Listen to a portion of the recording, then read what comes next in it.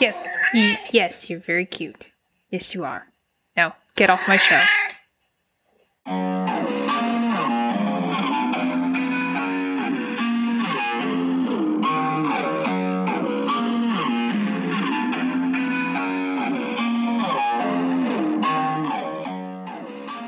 You're listening to Marianne Writes a Programming Language.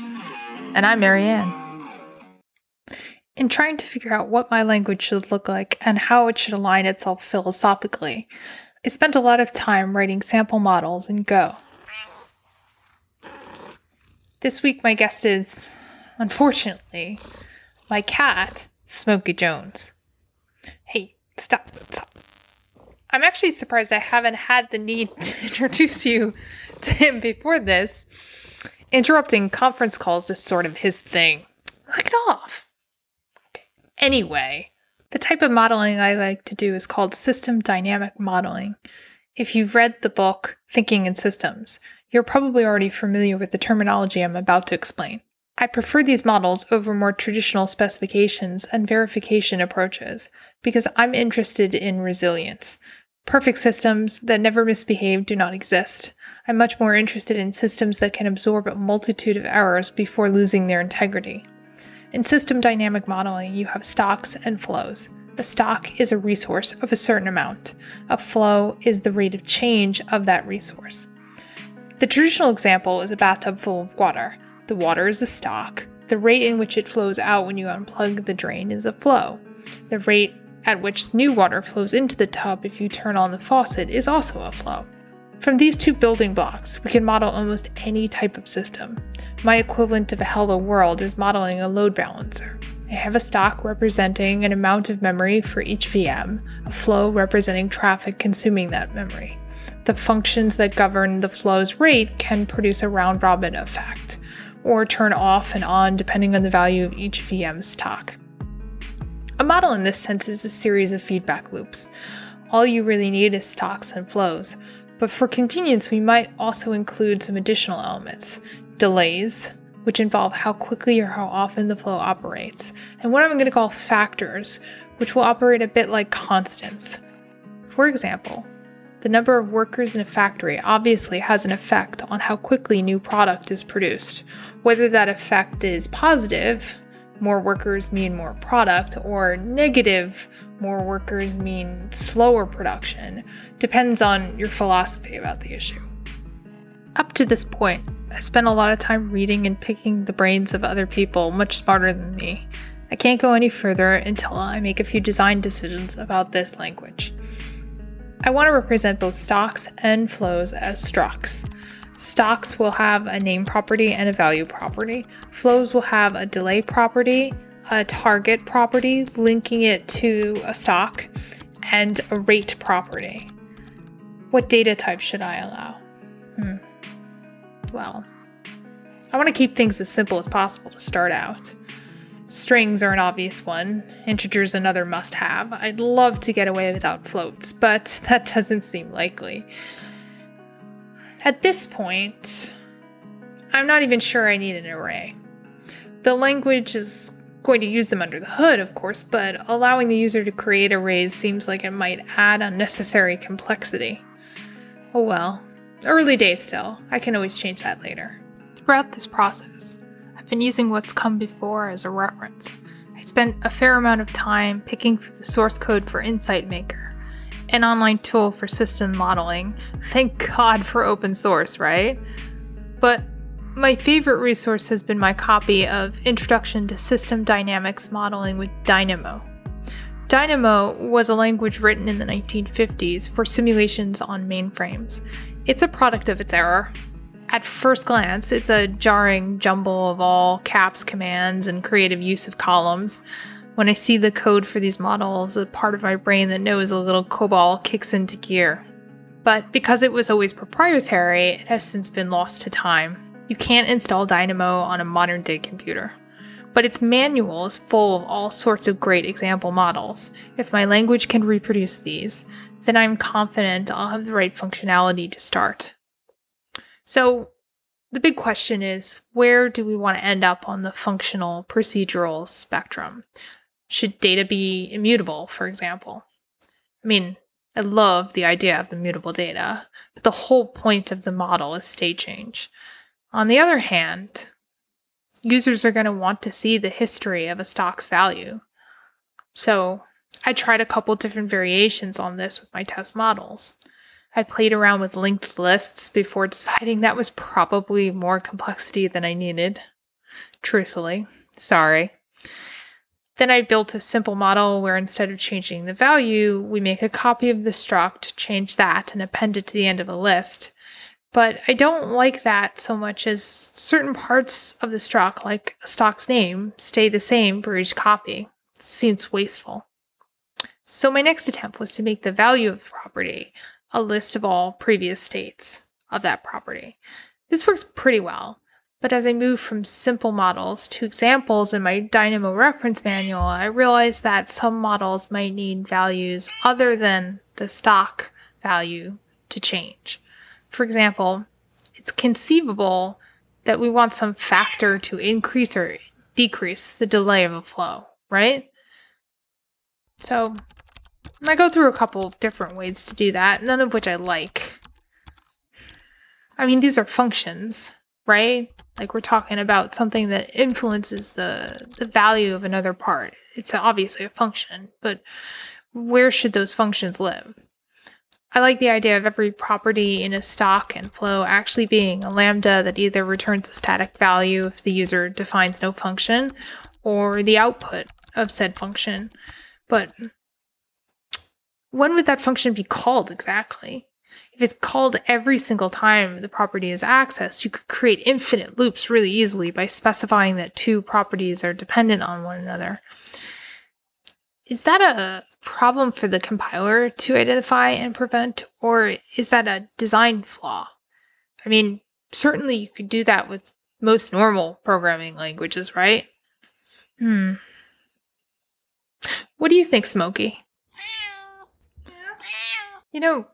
Actually, this is a question I've been pondering for a while. When a given behavior is not allowed, what part of the language implementation should handle it? When should a problem be a parsing error or a runtime problem, or I don't know, whatever comes between that.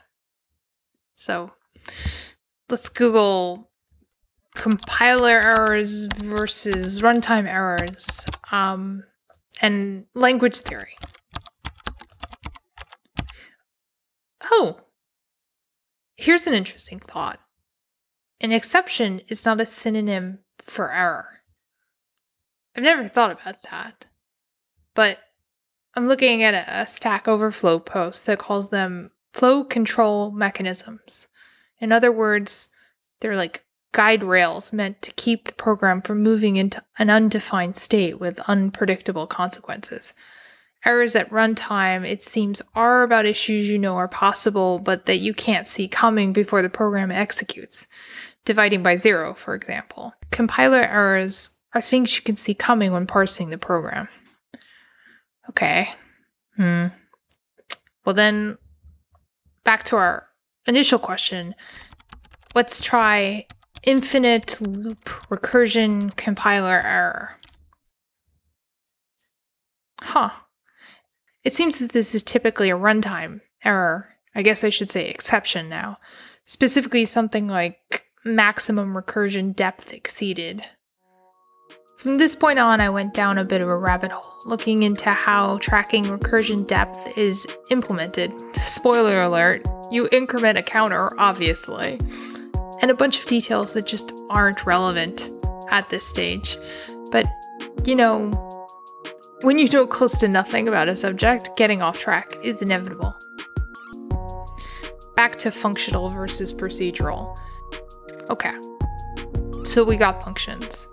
Are these functions pure functions? Absolutely, definitely. Because these are simulations, there's no need to connect to a database or make a request to an API. Functions in our models should be side effect free, particularly if they only exist to define the current state of a given property. This decision, at least, is easy. So, they're pure functions, but are they first-class functions? Can they be valid parameters to another function? Can a function return a function? I think probably not. Again, let's keep things simple. Last one, strict typing. Another strong yes there. If a stock value is an integer, there should be nothing in the model that changes it to a string, or even a float. That seems super easy. I think to start out, if a flow has a precedent defined, we will honor that. If not, we'll execute the flows in the order they are declared in the spec. Concurrent flows would be super interesting. It is a real reason why systems fail in real life, but for right now, it seems like too much to take on. We'll add that behavior later. Before wrapping up, I'm going to go through a more complicated model from my Dynamo manual and see if I can represent the same thing with the structures I've laid out here. So, let's see. Oh, here we go. How about the epidemic model? Seems appropriate for our times. This model has 3 stocks: the susceptible population, the sick population, and the recovered population. On the flow side, there's an infection rate that moves people from the susceptible population to the sick population. And there's a cure rate, which moves people from the sick population to the recovered population. Those 2 rates are influenced by the following factors. The number of susceptible people contacted per infectious person per day influences the rate of infection. Makes sense. Also influencing the rate of infection is the fraction of contacts who become sick, and the overall size of the population. The cure rate is influenced by the overall size of the sick population and the duration of the disease. Over time, as I write more and more models, I find myself trending towards simplicity. My original draft stocks stored their historical values in a specific history parameter before I decided that the value itself could store its own history. My draft flows used to have an increment value. That specified how much the flow increased or decreased a given stock. But then I thought, that can be defined in a rate function, can it? If the rate is constant, you just write a function that returns a constant. Well, now, working on the draft version of this model, I find myself staring hard at the target parameter. Is it necessary to configure the flow to target a specific stock? Can't that also be defined in the rate function? Wait, no, I don't want to do that. There needs to be some way to tell the program where to store the value returned by the function. If we let that happen inside the function itself, then we're opening the door to side effects, which we do not want. Okay, so targets stay. Second problem. In this model, each flow affects 2 stocks. The infection rate decreases the stock of susceptible people and increases the stock of sick people by the same amount. The cure rate decreases the stock of sick people and increases the stock of recovered people. How should this be represented?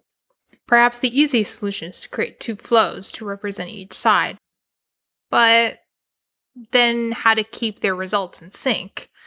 Better to let the interpreter handle this and add a parameter called source to the flow that allows us to specify a stock that should be increased or decreased in an inversely proportional amount when the function runs. In order to represent the factors that influence each flow, I have 2 options. Option 1, we can define global constants. Option 2, either stocks or flows can have additional metadata fields. That should allow for variable factors. In this model, all the factors are static values, so I'll do them as constants. The first test is whether the parser can make sense of this model the way it's written. Oh, great! That worked, and the tree looks good. The second test is whether I can write this model in Go in a way that approximates how the tree will be walked. This implementation will probably get much simpler when I start writing a compiler, but for right now, rewriting the model in a runnable format does help me spot edge cases the evaluator will need to be prepared for. Anyway, everything looks good and is running smoothly. Since I have a little extra time, I want to go back to the issue of errors. When is something an error, and what, if anything, should the language do about it? It probably will not surprise you to know that there are many different opinions about this. There is no consensus, no authoritative source on the best practices of program language design, or postmortems on mistakes that came before. There are, however, lots and lots of opinion pieces about this issue. You only need to Google programming language design flaws to see all the threads on Reddit, Quora, and Stack Exchange.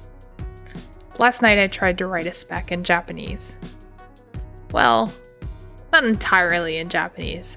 Obviously keywords need to be in English, but yeah, could variable names be in another language, in my language? The results were pretty interesting. The spec name was Unikuru, and since that's a foreign loanword in Japanese, it's written in a specific script called katakana. But the variable names were the words for people, to study, and knowledge base, all in kanji, a pictograph set of characters borrowed from Chinese. The parser was fine with the katakana, but choked on the kanji. String literals and comments were a-okay though. So I only have partial Unicode support for variable names. Is that a bug though? Some languages specify that only ASCII can be used for identifiers.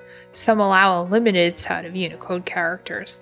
The argument for support tends to settle around the utility of using mathematical symbols as part of the identifier in order to leverage familiar conventions when programming actual mathematical formulas. The arguments against include things like lookalike characters, control characters that reverse the direction, space modifying letters, combining marks. Unicode characters aren't just a set of letters from foreign languages and some silly pictures. Some characters manipulate other characters around them. That creates a lot of unpredictable behaviors, potentially. The task of designing programming languages seems to be full of quote-unquote mistakes that might not actually be mistakes depending on how you look at it. For example, the phrase null reference automatically invokes the response, the billion-dollar mistake, from language designers. Null earned that reputation after its inventor gave a conference talk titled exactly that, Null References the Billion-Dollar Mistake. It was intended as a mea culpa. It's true that null pointer exceptions are the most common runtime errors in programming. It's also true that since they could theoretically happen anywhere in the program, it's also very difficult to catch them. I don't know that anyone has done a survey of this, but they do seem to be a contributing factor in system instability, and perhaps they have cost various industries billions of dollars over the years. But after the talk, one audience member pointed out that if you didn't have null references, you would still need to invent them.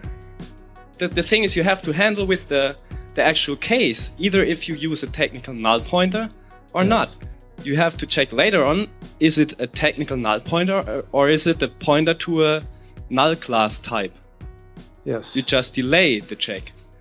And in terms of thinking to fail fast, the null pointer allows you definitely to fail fast.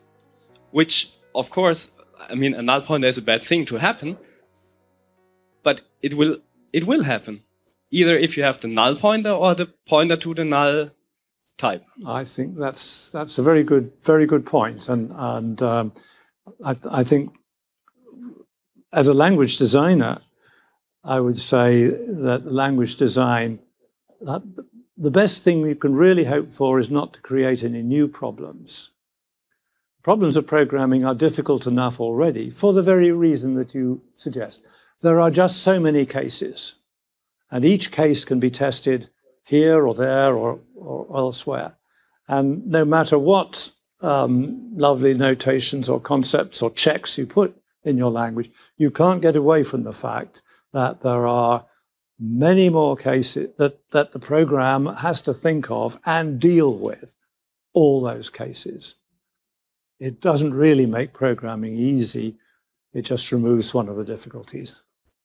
And yes, if you watch the full video, you'll see someone jump up to talk about Haskell right away. So do not worry, Haskell fans. It was covered.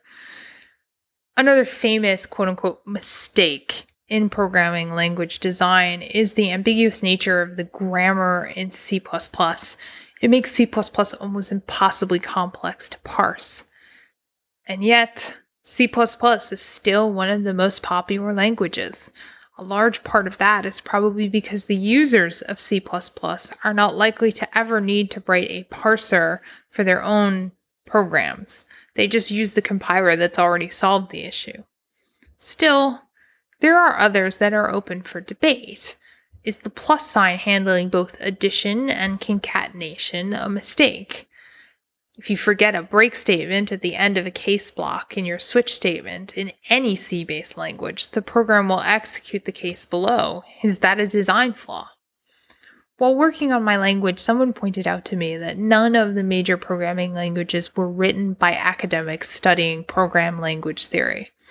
Some language inventors worked in research labs, and most had advanced degrees in computer science, but the languages that actually get traction tend to be invented by professionals who design them based on their own pragmatic needs and purposes.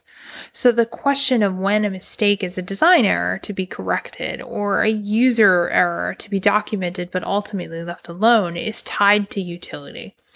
What value is lost by allowing the program to break? What does the user gain by being able to do unexpected things? Should my parser recognize identifiers in Unicode? Another point to consider is how many of the design flaws in programming languages have more to do with the environment changing around the language rather than the language designer making a mistake. JavaScript and PHP were not invented for the internet of today. Things can become flaws when the usage patterns around them change. Ultimately, we can't do anything about that. We can't predict the future. We can only figure out what the use cases for today are. The only way I know how to figure out user utility is by talking to some actual users.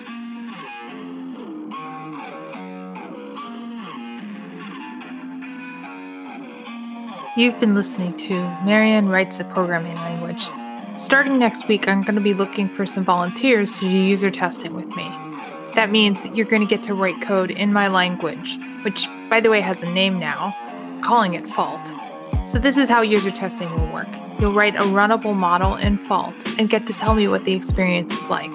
Check out the show notes for more details at dev.to/Bellmar. That's dev.to/BELLMAR. I also want to mention, if you found this podcast somewhat randomly, that you should really check out the show notes, because when we have a speaker on, I'll link to their research and their work. If I include some clips from some YouTube videos or conference talks, I'll link back to the original files so you can watch it all in context. So there's a bunch of extra content that you also get for free that just supplements and backs up the information in the episode, and you should definitely check it out.